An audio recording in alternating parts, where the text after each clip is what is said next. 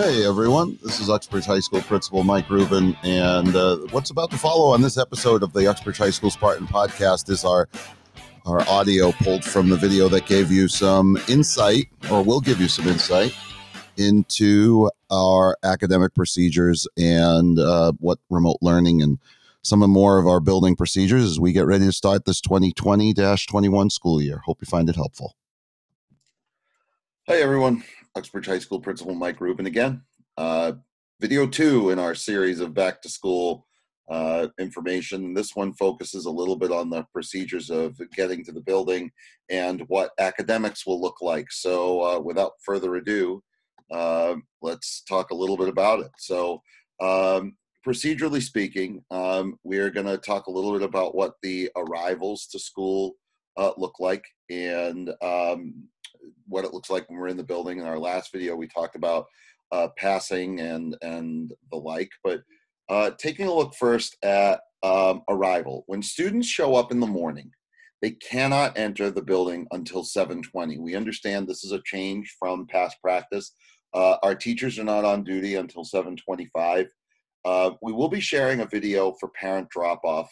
It is going to be different. There will be no parent drop-off in the front of the building, pulling up to the main entrance or through the teacher parking lot.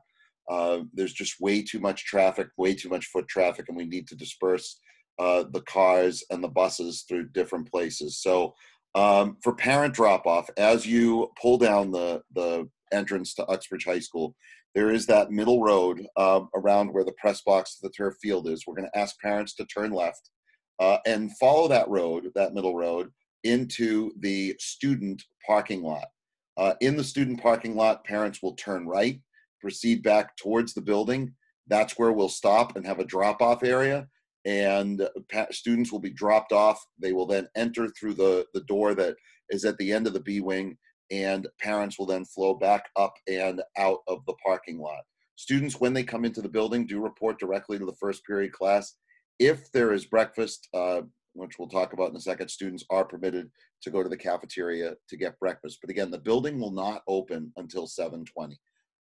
The building will not be accessible to anybody except the staff before that time, and that gives everybody between 10 and about 15 minutes to get into class. For breakfast, if students do purchase breakfast, they can eat right in the cafeteria. There's space for about 36 students to sit. There'll be places marked where they can sit, and we'll have little placards on the table that say, eat in this seat, deposit all trash, and again, there'll be somebody there to help spray where they were seated. And again, if students are able to help there, that would be great. And again, it's contactless, so they don't have to really worry about waiting 30 seconds and rewipe it. And again, students have been advised that they can eat in the classroom if they sanitize the desk immediately afterwards, but most of our teachers are not allowing food in the classroom. That has mostly to do with pest management and also mask safety. So students, we're directing them, again, 3/4 to 90% of our staff is saying, please eat in the cafeteria. So we would like students to do that first if they are eating breakfast. After classes, we talked in our last video about transit. First, students who will be dismissed in the afternoon or at 11:45 will be the students in the buses. They followed by student drivers and then parent drivers. Students do exit out of all three doors. They will exit through the same door that they entered, and it's staggered to allow for easier path to the cafeteria. The cafeteria flow for lunch, there's going to be two lines. There's some markings on the floor that say, stand here 6 feet apart. When students kind of go through those lines, they do merge, and then it's, one followed by the other, again, 6 feet apart. You can see those markings right on our floor. Students are not eating in the cafeteria. It is a grab and go lunch. It is not eat lunch on the bus. Students are not permitted to eat on the bus. And again, as students leave out of the cafeteria, they will then disperse to the three doors, either out the end of the B wing, out the middle of the building, or out the door by the cafeteria. We do understand there are some students who will want to stay. The only students who can stay are those that may have a class event or an athletic practice of some sort, and that's one that's starting at 2 or 2:30. There is no staying on campus if you have the later practice, which is 3 o'clock or later. We know this is somewhat inconvenient, but the building is closed.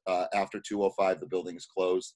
So you do have to go home and arrange transportation back. We're not providing transportation at 2 o'clock. And again, if you stay till 2 and your practice isn't until 4 o'clock, the building is closed. So we don't want those students staying. It is going to be a sign up in advance. It's going to be monitored by our athletic director. We have a couple of weeks before we have to plan this, and we do need to get a sense of who they are to make sure that it's appropriately supervised.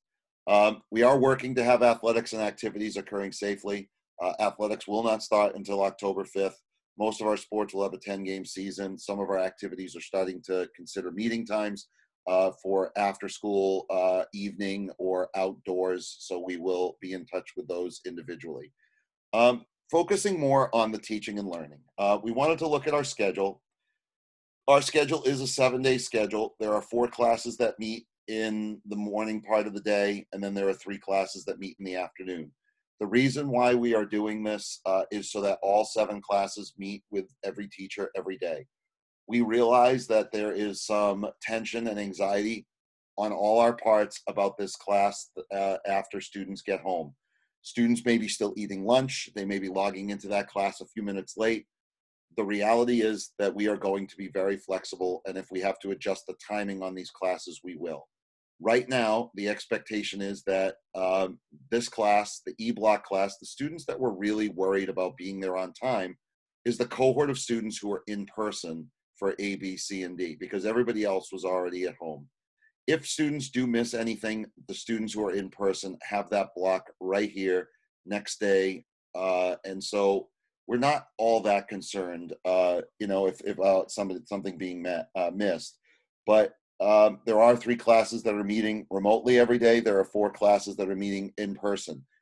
For students who are remote, the expectation for most of our staff, and this will be shared, is that students will log in and be participants in class while they are at home every day. So if you are in an A-Block history class, if you are in person, you are in class. But if you are remote, the expectation will be you will have the Zoom link from the teacher to log in to that A-Block class. And those will be posted before the first day of school.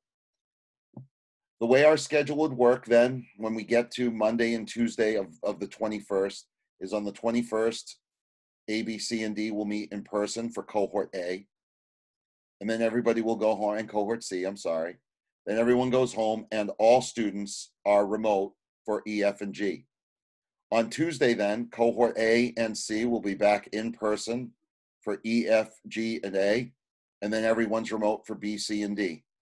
On Thursday and Friday, the schedule repeats, but this time it's cohort B and C that is in person, and it is cohorts A and D that are remote. And then the schedule the next week, would move. So this would be a day 3 and day 4 schedule the following week. When students are remote, teachers are going to be notifying students about the requirements for logging into class. Most of our teachers are going to be requiring students to be part of class. There may be then some options about whether working concurrently with students who are in class or having students who are remote work together, working independently.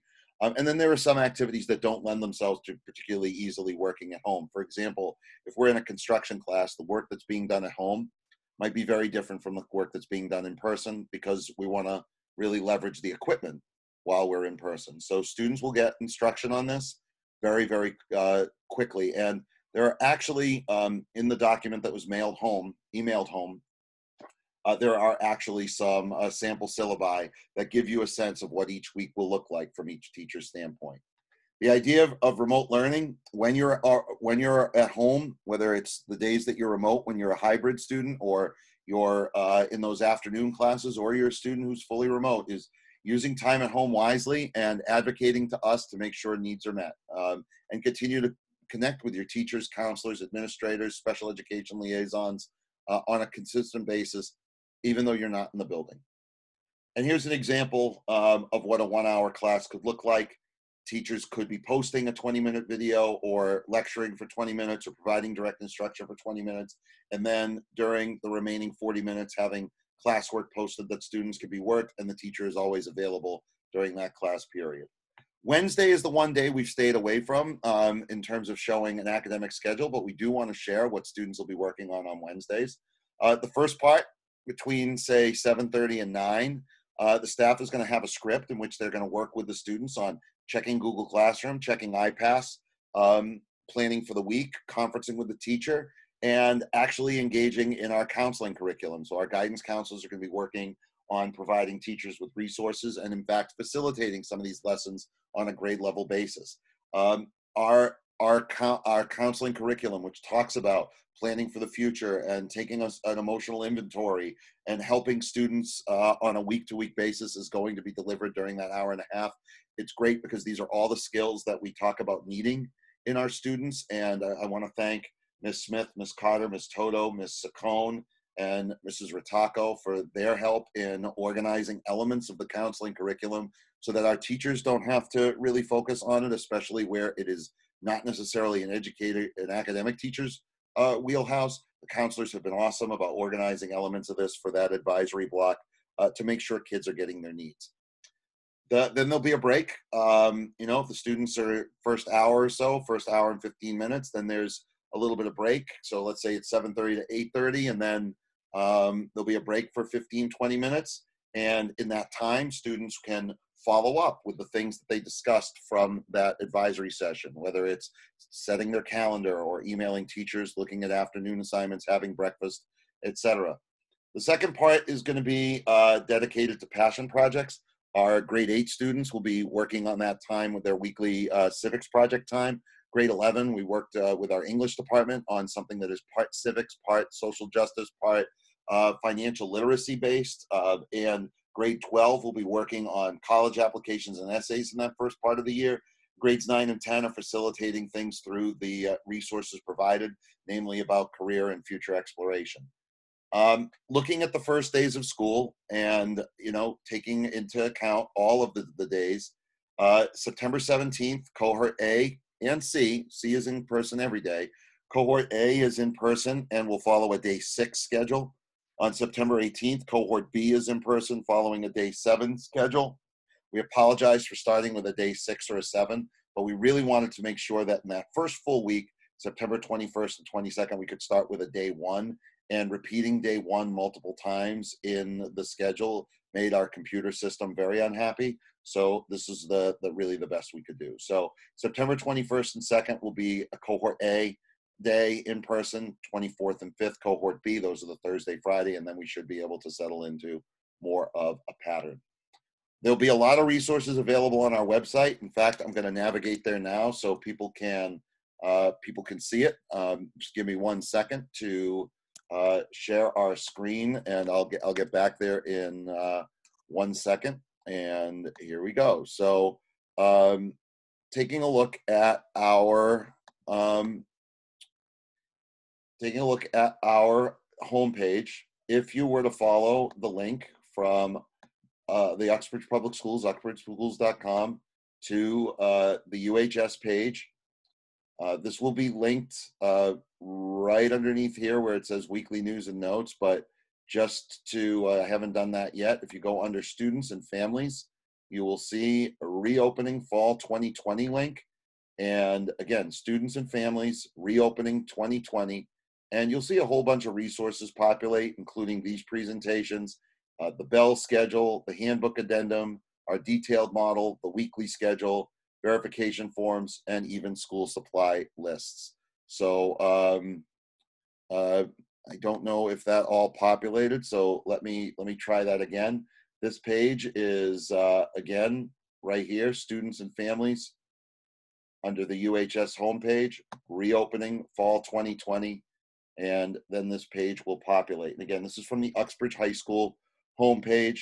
It has all of our presentations, our most recent town hall, our grade 8 orientation, this week, this presentation that you're watching right now, Bell schedules, school supply lists, et cetera, et cetera, et cetera. So hopefully you find that page helpful.